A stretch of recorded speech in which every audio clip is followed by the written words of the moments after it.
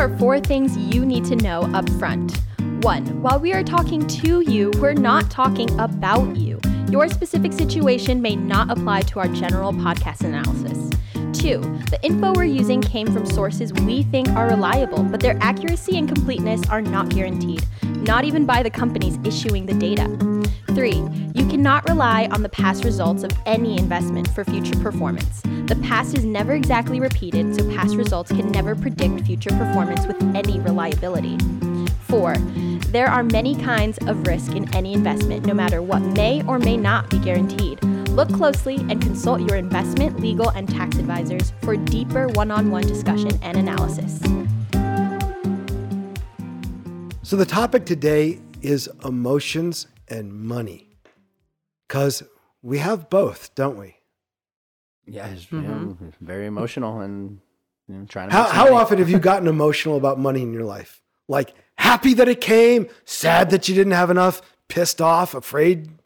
Just happy, just happiness. Only ever happiness with money. Only ever for you. happiness. For Well, that's good. Not me. No. I was a welfare mom. Yeah. I remember when I was at one point in my career, I got afraid. I didn't have work for 90 days. I actually started holding garage sales to make sure I could pay the mortgage. You know, we get emotional about money. My question is that helpful? Absolutely not. You never heard a Navy SEAL get emotional before he went in for a mission? There's just a mission to be had. No emotion. I'd say yes and no. All right. Well, come to you second. I want to go stick with Connor because Connor mentioned something that's really interesting.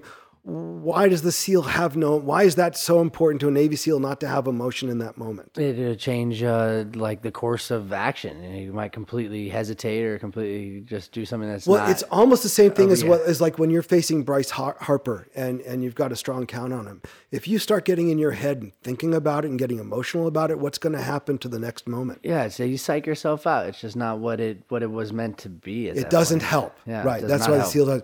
Now, Lila, your counterpoint. I don't know if as human beings we can completely be emotionless.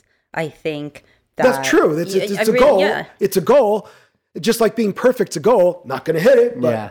Like for the Navy SEAL example, I mean, a lot of them could have been killed, but they prevented their demise by exercising, I believe, a certain amount of fear that kept them alive. Hold on. Okay, you've really hit a really fun thing for me.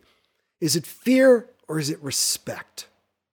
I think it's a little bit of both. I think you need to be scared, Mar. I think you need some adrenaline in your veins. Let me put it this way. Like skydiving. Right? There's a lion in the jungle and you're walking into the jungle.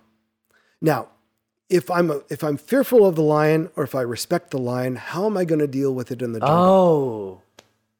Well, to what you're saying, if you respect the lion, you're handling the situation way better. If you're fearful, you're doing. You're probably attracting the lion's predatory nature, right? Yeah, you're attracting. So respecting it, I would think, is a more calm approach and a more head space savvy. So, for example, I think Navy approach. SEALs respect an opponent because they know there are consequences to taking wrong steps. The same way you respect Bryce Harper and you don't feed him an 85-mile-an-hour fastball down the middle, right? Yes. But it's still an emotion nonetheless. It is, absolutely.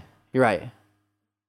I don't know that respect is an emotion so much as having made a choice of, I know not to do I've got a boundary. I've set a boundary when I respect something, right? I mean, there is emotion because you would not care to lose your investment in if you invested because there's that. You would not care if you lost a ball game, So there is some emotion there, but you gotta. It's a separation of caring, but also not giving a shit at the same time. It's sort of like that. I agree with you. Weird little gray area. Let's break it down. Emotions and money. First, let's just talk about money. Money attracts all this emotion. I think we all know that. But what exactly is money, and what has money been? All right.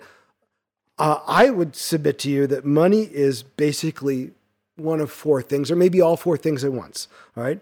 It's a vehicle for exchanging. There used to be a thing called barter before there was money. I'll give you half my cow for your barn.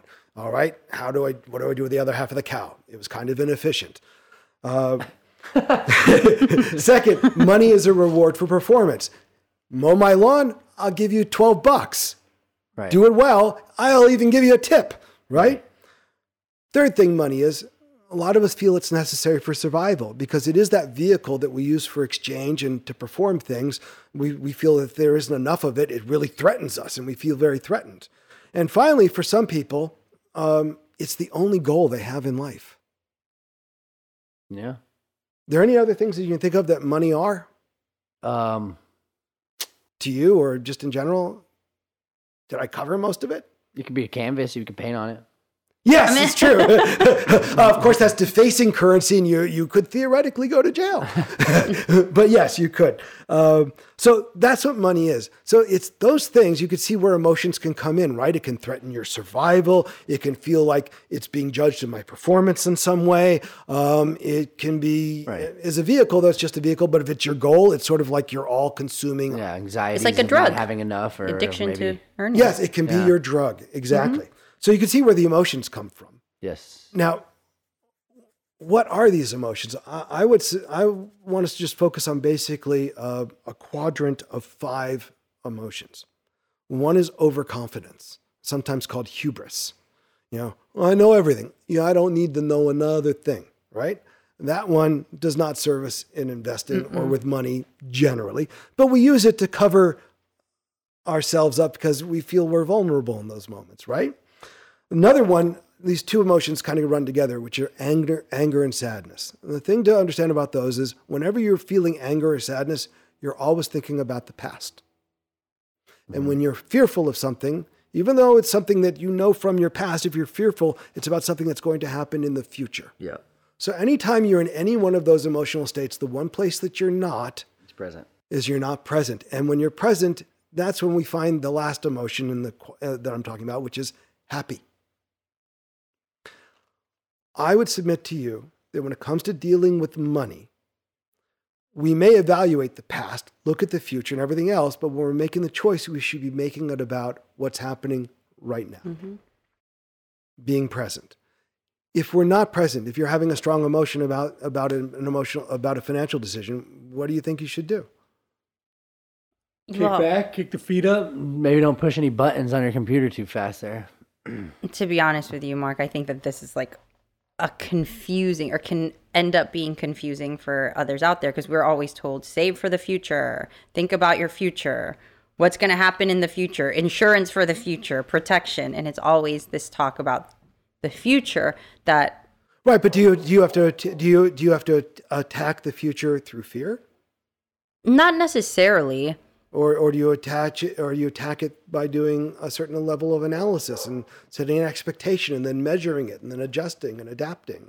So it's like, how do we find the marriage of this rhetoric of... Well, the first thing is, do the emotions help us when it comes to money? No.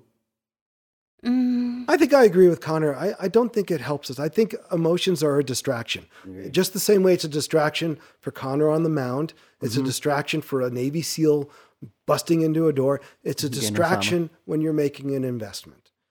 Because you might be going, I've got the greatest thing in the world. You're not looking at it rationally anymore, right? I'm not going to get screwed over again by those guys. Goddamn shipping companies. Now you're not being present to what's happening, right? Uh-huh. Right. You're not seeing what's going on in front of you. You're just thinking of your... Yeah, I like Connor's idea, which is if you're feeling overly emotional about something, pull back. Personally, what I do is I think of it as being like a level of focus. I think of it, if I'm feeling emotional about money, I've got my microscope on and I've blown this thing up into a huge deal. I need to get more to a telescope and get some distance from it. Same thing you're talking about. 9 times out of 10, the decision you have to make, does it have to be made in that moment? Does it really? No. Does it really? Will the world disappear if you take a breath? No. No. So I think emotions and money, you want to be kind of like a farmer. You want to be kind of like a Buddhist, kind of like a monk. You want to have patience. Take your time. Don't feel forced into a choice because that's more than likely leading to problems.